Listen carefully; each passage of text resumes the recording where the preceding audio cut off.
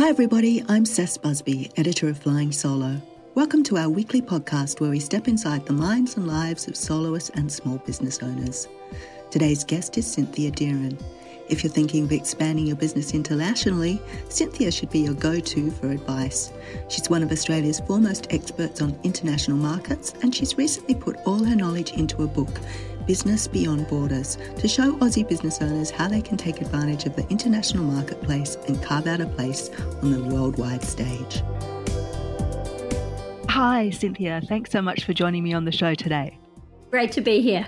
Now, before COVID, so many Aussie businesses didn't even have a website, and then the pandemic kind of came along and it forced everyone to embrace digital technology to survive. So what I'm wondering, I guess, is since now they've dipped their toe into e-commerce finally on a local sense, is it time that they should actually be thinking also about expanding their business to a global marketplace as well?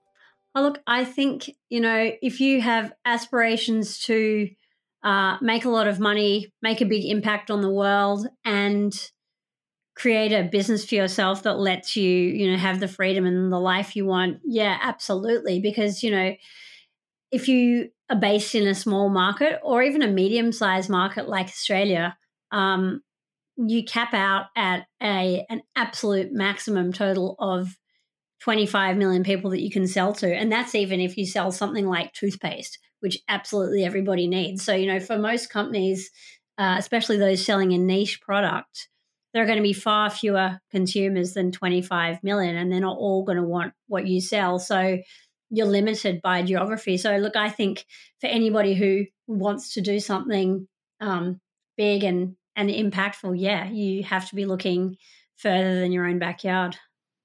So what are the signs that your business might be ripe for international expansion? Look, it kind of depends. The answer really is it depends because obviously if you run a service business that does some kind of consulting, maybe it's architecture or law, or maybe it's even medical consulting, you're going to have a very different cost structure and very different method of providing services than if you sell soy candles or, bikinis or, I don't know, sparkly jewelry that you can easily just put into a post pack or a box and send overseas. So let's think about the second example first. Let's imagine that you've got a consumer product, something that goes B2C, something that goes from your business straight to somebody's home that they use for some kind of personal context. You can basically start operating an e-commerce business overseas the moment you get started.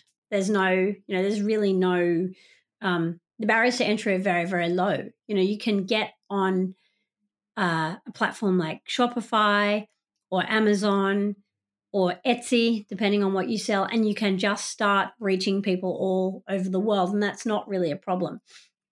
But if you don't use that route and you sell something bigger, or you're going to have to make more of an investment, and it's a much bigger play to actually get your stuff into an international market, or if you're selling something that goes B2B, I usually recommend to people that they wait till they hit the $1 million mark to do it.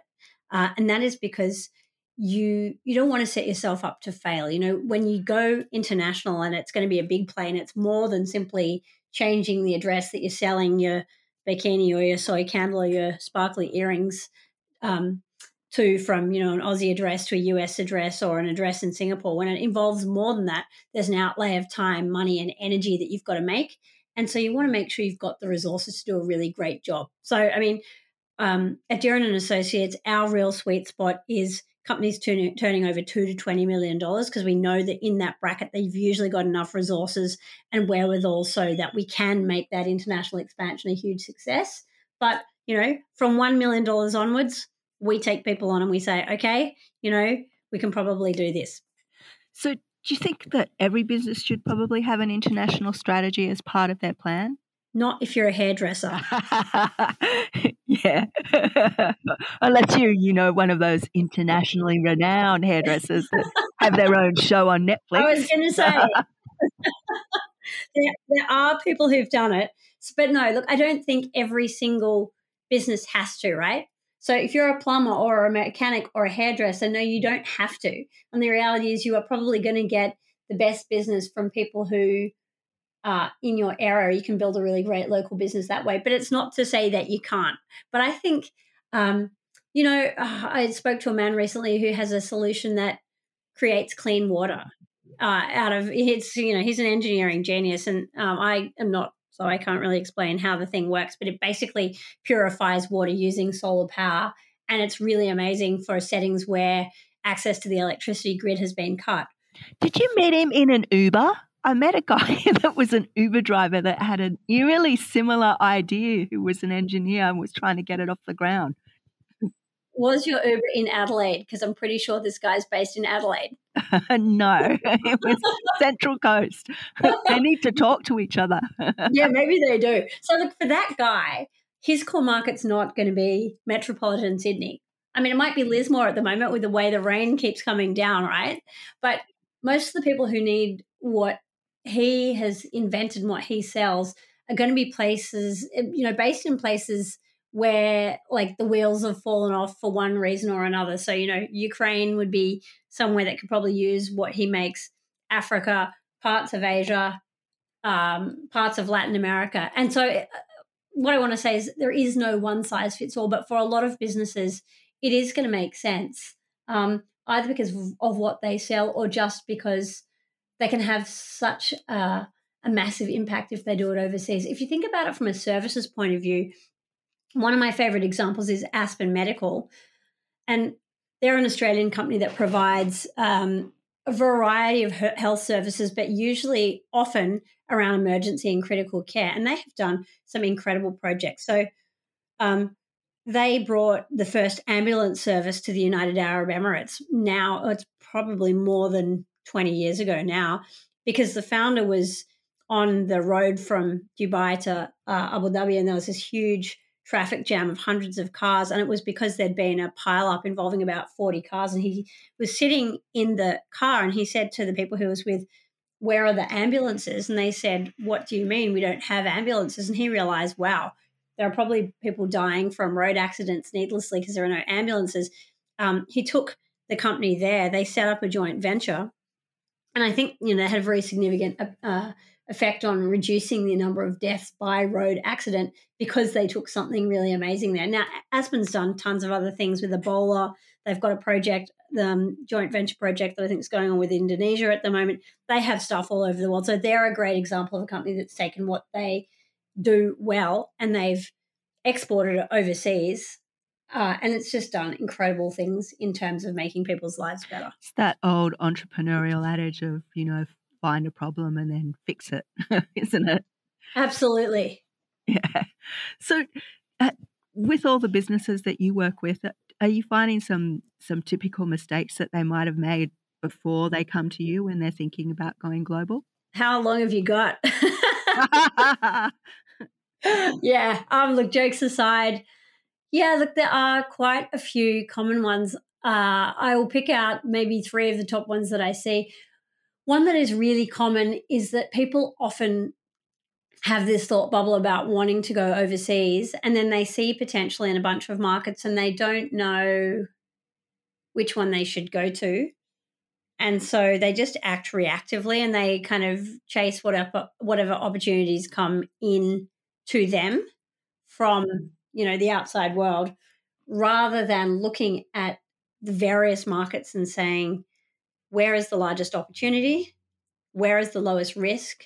And where can we make the most profit? Because it's really if you think of a Venn diagram with 3 circles, it's really the overlap between those 3 circles, opportunity, risk, and profitability, which is your sweet spot. And so that's a mistake that I see a lot, because selecting a market and getting that choice of market right is really a crucial first step. Once you kind of say, we're going to pick a market, put a stake in the ground, we'll still respond to inquiries if we come in as they come in, but we're really going to just have a laser beam strategy for one market, and we're going to put all our energy and focus into that. It just frees up a lot of brain space and a lot of resources to really do one thing well. And so I think, people fall victim to the excitement of an international project, an international possibility. And as a result, they just try and do too many things simultaneously, and it doesn't work. as well as it could. So I think that's a key one that I see all the time.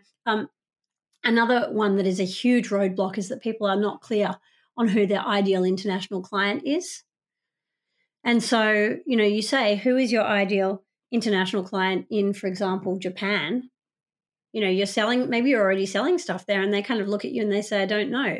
And that's a huge problem, because if you don't know who you are selling to, it's virtually impossible to create marketing that reaches those people and that cuts through. And that is, with the level of marketing and advertising we're subjected to these days, that is super, super important. If you don't have a message that speaks directly to people's goals and challenges and desires as they relate to what you're trying to sell, you got a snowball's chance in hell of actually selling stuff. So that's another really big one that I see.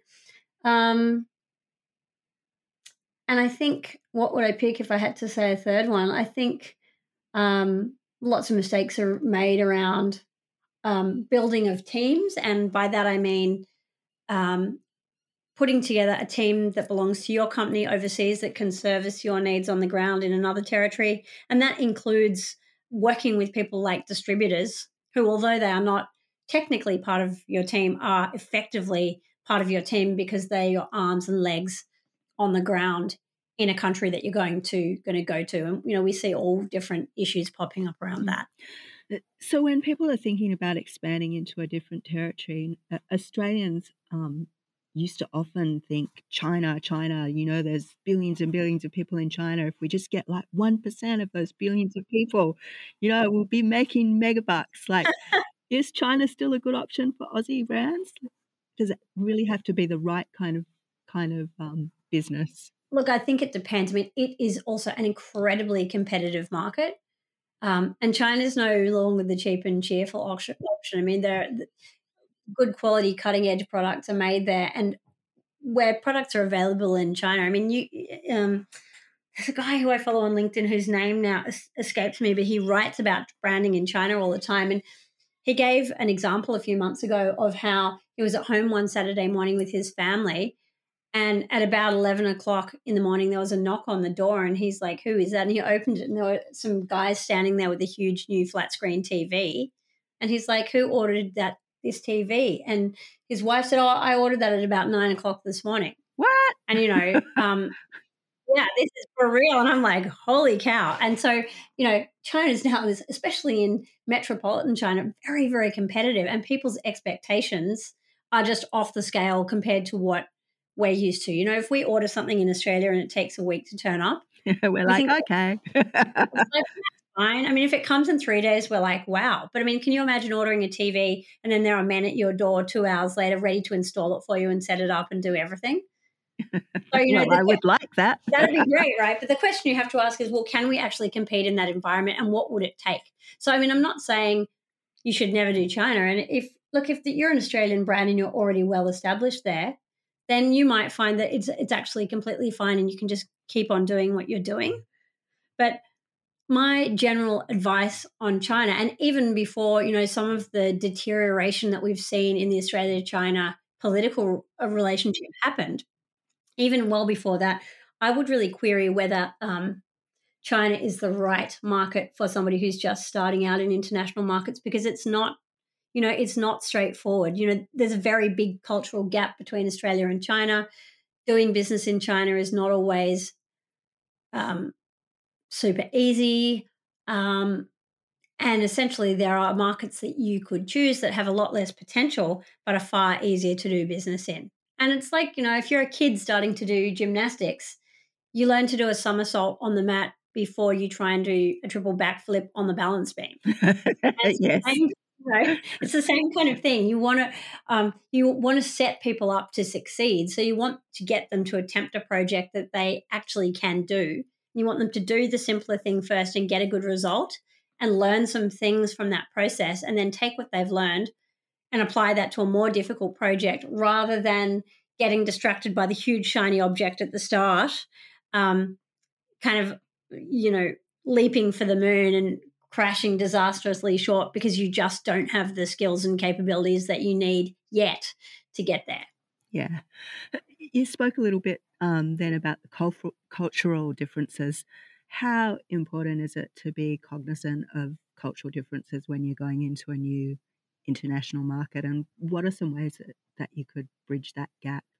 Oh, look, there is nothing more important. That probably should have been one of the three mistakes that I mentioned, previously. But no, look, it's really, really important, and so many business deals fall apart because the people on either side of the table just don't understand each other. And when there are gaps in their information and understanding, they make assumptions and they fill in the gaps with negative interpretations. And once you get into a cycle where both sides are interpreting what the other side does in a negative manner, it just tends to spiral down. So I think it's vitally important before you go to do business anywhere else in the world that you really approach it understanding that you will be talking to people who are different, and then be pleasantly surprised by the things that you have in common, rather than assuming at the outset that you're pretty much the same, possibly because you're speaking the same language, and then getting a shock when you find out that you're completely different. Great example of this is Australia and the United States. I think that's probably one where a lot of mistakes are made, both by Australians and by Americans. But Australians go off to the US and they say, well, we've watched all the sitcoms. We know how it works in the States. And they get there and they find that the communication style is just entirely different.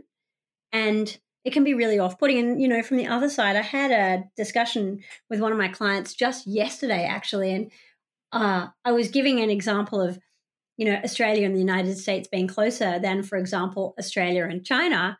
And he shook his head and he said, no way. Oh no, I think what I'd said was, like people in Australia are relatively straightforward and they say what they mean and they mean what they say. And he shook his head and he looked at me and he said, no way. And I said, what do you mean? He said, oh, there's all kinds of passive aggressive stuff going on down here and you have to tread really, really carefully compared to the United States.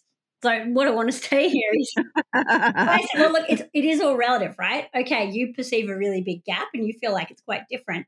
But if you compare that to the gap between Australian culture and Chinese or Japanese culture or Middle Eastern culture, it's still a lot closer.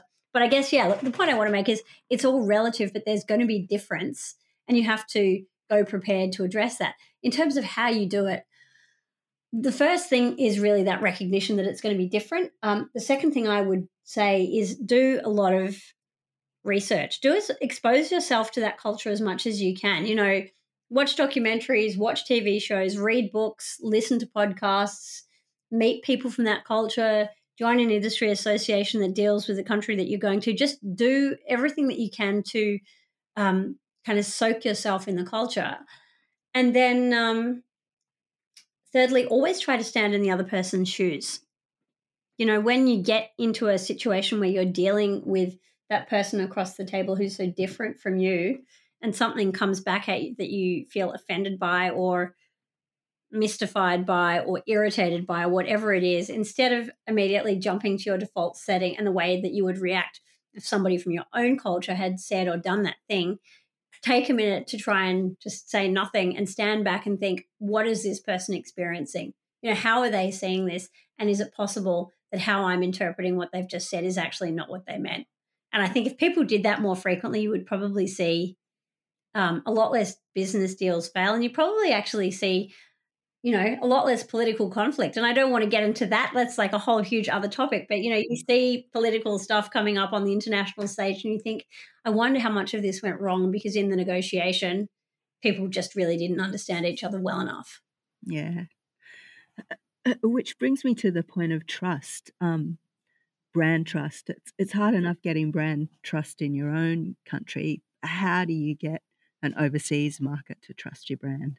Well, I think, again, it depends where you go, right? Because different cultures value different things when it comes to brands, and they're motivated to trust brands by different things. And, not to bore everybody with just looking at the States and China, but I'm going to pick those two examples because they're two huge markets, and they're two markets where quite a bit is known about what makes people trust brands.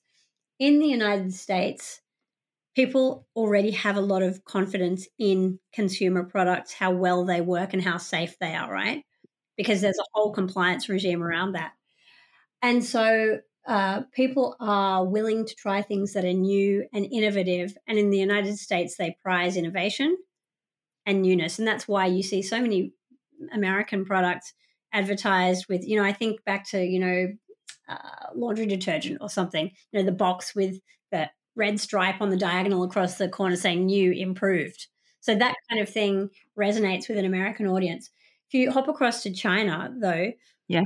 it's people are not nearly as impressed by novelty and innovation. And look, I'm generalizing here, so I'm sure people could jump up and cite examples where this doesn't apply. So I'm saying this is a general remark, but generally, people want to know that they can trust the brand over a period of time. And some of that stems from the fact that, you'll remember over the last 10 or 15 years or so, there've been a whole run of safety scandals in China, often around food products. And so a lot of the Chinese consumer market is like, wow, I'm not sure if I trust Chinese products anymore because look at all the things that, went wrong, like exploding watermelons and tainted milk powder and, all those other things. And so they're looking to a brand with a record. And so leveraging off history and tradition is a tactic that a lot of Chinese companies use. And what some Western companies have done is gone and kind of claimed an association with a Chinese brand that's already got cachet or pointed to their own long history. And I suspect that that's probably part of the reason why luxury brands from the West in China have done so well, because they can point, Louis Vuitton or Yves Saint Laurent can point to this long history of being famous. And everybody says, yeah, that's a brand that is well respected. And I think the other thing from the China point of view is that people value aspirational marketing. So where consumer sentiment is in China at the moment is probably, and again, this is a rough approximation, but it's probably similar to where US consumer sentiment was back in the 80s. So do you remember the Coke ad back in the 80s that I think was an American one, but we had in Australia as well, with all those people chasing that beach ball at the beach and pushing the big beach ball up? It was all very aspirational, and the subtext of it was, if you drink Coke, you will have a beautiful life chasing a beach ball, right? Coke is it. That's right. That's exactly right. If you ran that kind of marketing today in Australia, I think people would probably think it was a bit corny. They're like, what do you mean Coke is it? Is it really? But I think, I'm not saying you should take the Coke beach ball ad and put that into China, but there's more of an aspirational mindset of rather than the features and benefits thing that we tend to do here, buy this thing and you get these 3 features and these 3 benefits. In China, it is more still about buy this thing and here is who you could become. I think the other thing that was interesting, what you were just saying before about, like, the brands like Louis Vuitton, pointing to their long history, or other brands going in and making connections with Chinese brands, for example. I'm just wondering, partnerships then, what kind of role do partnerships play when you're establishing yourself in an overseas market? Oh, look, I think partnerships are really important across a whole range of levels. It might be about brand credibility, but it is also just about connections on the ground and getting things done. So if you've started a company and grown it in your home market, then your customers have grown up with you, you've grown up with them, you understand them really well, you know how they tick, you know what they want, and it just creates this virtuous circle. But when you go to a new market, you don't really know your customers that well, in all likelihood, unless you have had the resources or the time and patience to do a ton of market research, and your customers don't know and trust you. And so if you can partner with a firm that already has a good reputation in the local market, you get some of their credibility from that. And also they know how things work. They know how the regulatory system works. They've got connections in their country or the state or their city, and they can just help you get things done better and faster. And it depends what kind of a partnership it is. But if you partner, for example, with a distributor, suddenly if that distributor has 50 sales representatives, you've got 50 people who can go out and sell the product on your behalf, rather than it just being one or two people from your office who can travel to the market maybe 4 times a year and maybe have 12 meetings between them. Suddenly, with a distributor, you can have 200 or 1,000 meetings conducted on your behalf in that market. So I think that there are a range of partnerships, but what you can get from them varies enormously. But done well, I think they can be game-changing. I think a business would definitely have to visit their overseas market. They can't just do it from afar. They've got to be like either have a trusted expert on the ground or have visited the market and spent some time. Wouldn't say you have to, but I would say that in most cases you are going to get a much better result if you do, because once you spend time on the ground, you just understand how things work better. I mean, I'm thinking the example that's coming to my mind, we've got a great client at the moment who sells, and this company is from South Australia. It sells single origin, 100% pure Australian honey, and they are selling to Japan. And at the moment, they are still going through the process of working out who that ideal customer is and what that ideal customer is going to value. And I know that when they get that opportunity to get on the plane and go off to Japan and stand in some Japanese supermarkets and look at all the different honeys that are on that supermarket shelf, they are going to understand what they're competing against. They can look at how Japanese consumers are looking at the different honeys and what choices they're making. They can talk to some people in Japan about what they actually look for when they choose honey, and it will just bring a whole new level of awareness for them about what they need to actually get cut through in Japan with this amazing product, and how to position that product so that people in Japan see it and they don't say, oh, this is just another jar of honey. They say, this is amazing, all natural, single source, pure Australian honey, and we need a jar of that. How about that Australian made tick? How important is that for an overseas market?